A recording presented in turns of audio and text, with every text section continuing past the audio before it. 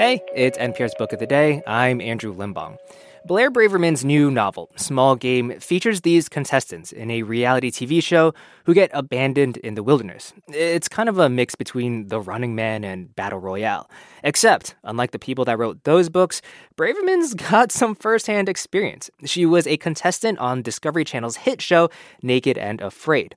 And in this interview with NPR's Ayesha Rascoe, they get to talking about the ethics of that kind of reality TV and the fine line between discomfort and suffering.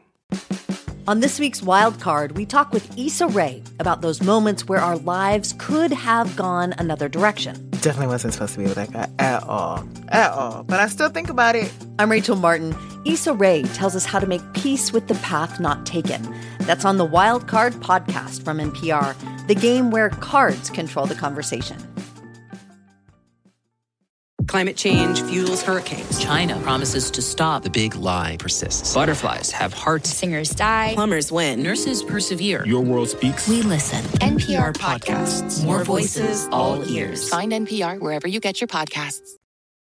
5 people are blindfolded, taken to a helicopter, and dropped into a lake in the middle of a remote wilderness.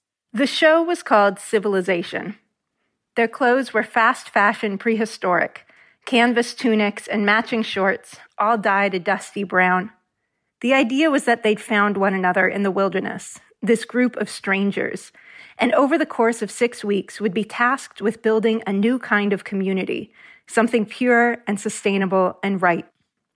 They would forego all comforts so that viewers didn't have to. They would be one with the forest. They would find a way to live.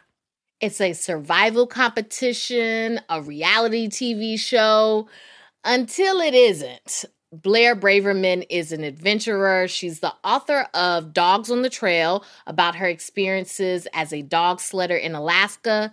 Small Game is her first novel. She joins us now. Welcome. Hi, I'm so happy to be here. Thank you.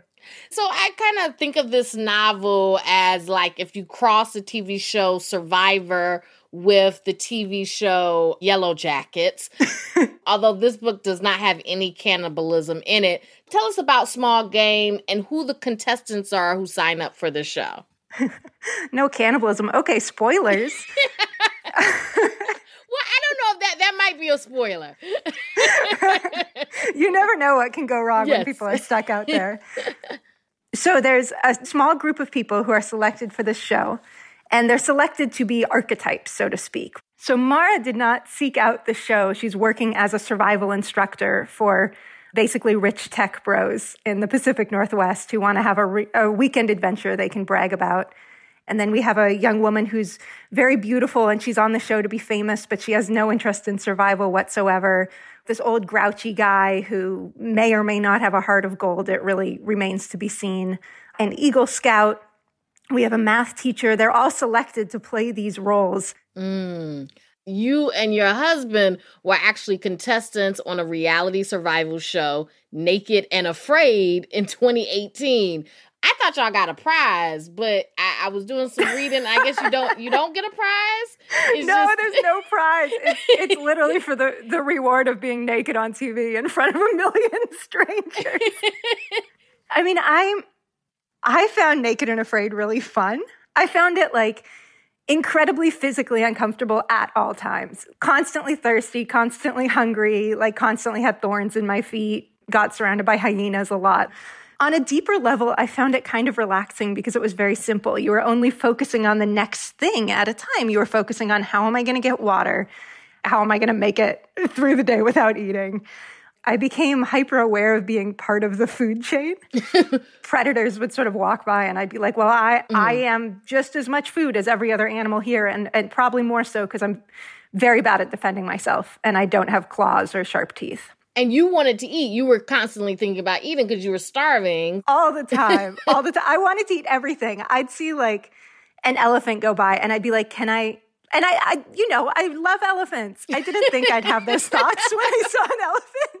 But like when you haven't eaten in a week, you're like, that is calories. Well, and that's how you end up with cannibalism. That's true. If we'd just gone a few more weeks.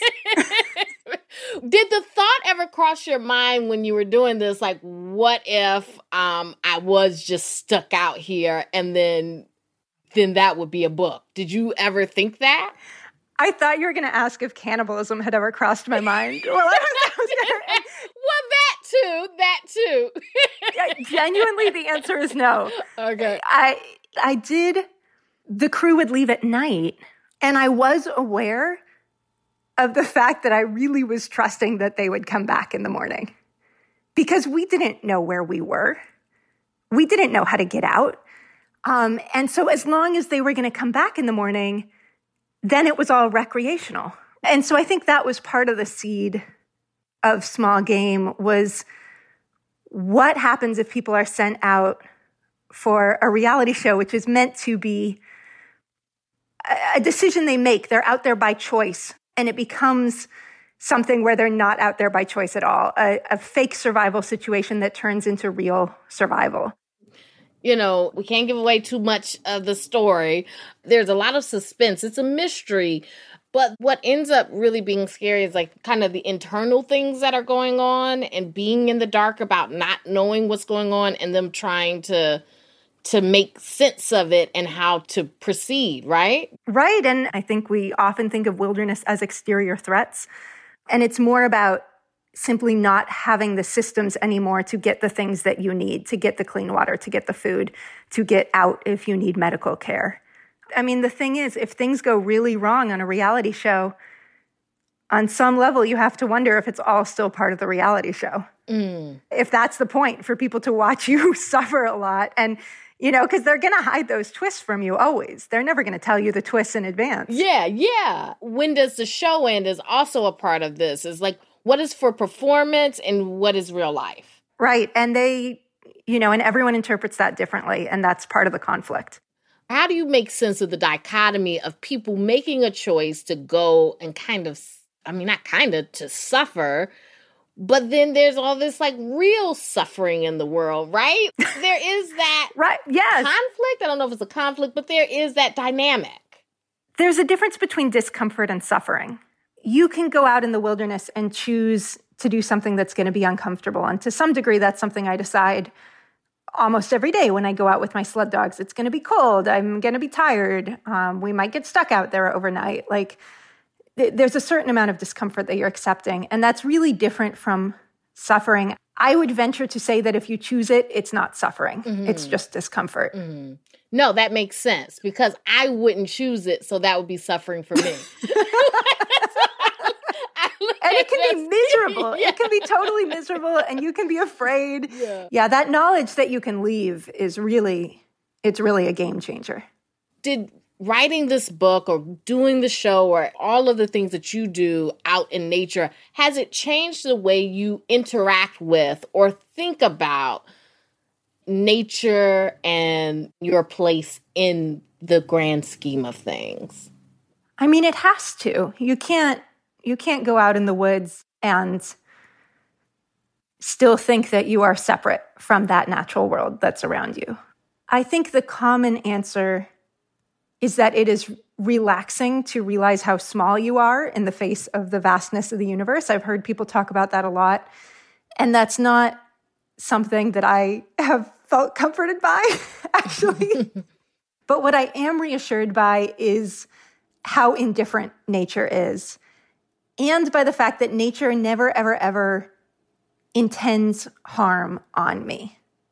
People can intend harm on other people. Like, they can want to see another person suffer. But if you're being bitten by mosquitoes, if you're very cold, if there's a storm, none of those elements are doing it because they choose and accept or are excited by the idea of you suffering. And you could live, and no one's going to care about that either. It's just... Right. I mean, they might enjoy it because, like, things will eat you and, like, worms will eat you, and they all think that's, like, really great.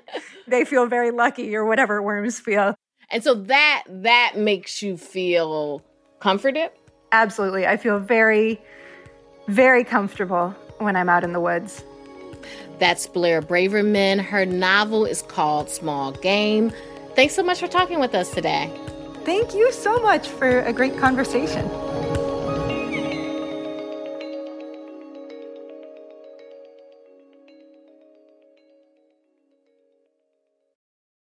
For the 7th year on the Code Switch podcast, conversations about race and identity go way beyond the day's headlines. Because we know what's part of every person is part of every story. We're bringing that perspective with new episodes every week. Listen on the Code Switch podcast from NPR. Every weekday, NPR's best political reporters come to you on the NPR Politics Podcast to explain the big news coming out of Washington, the campaign trail, and beyond. We don't just want to tell you what happened, we tell you why it matters. Join the NPR Politics Podcast every single afternoon to understand the world through political eyes. The Bullseye Podcast is, according to one journalist, the, quote, kind of show people listen to in a more perfect world. So make your world more perfect. Every week, Bullseye puts the pop in culture, interviewing brilliant authors, musicians, actors, and novelists to keep you on your pop culture target. Listen to the Bullseye Podcast, only from NPR and Maximum Fun.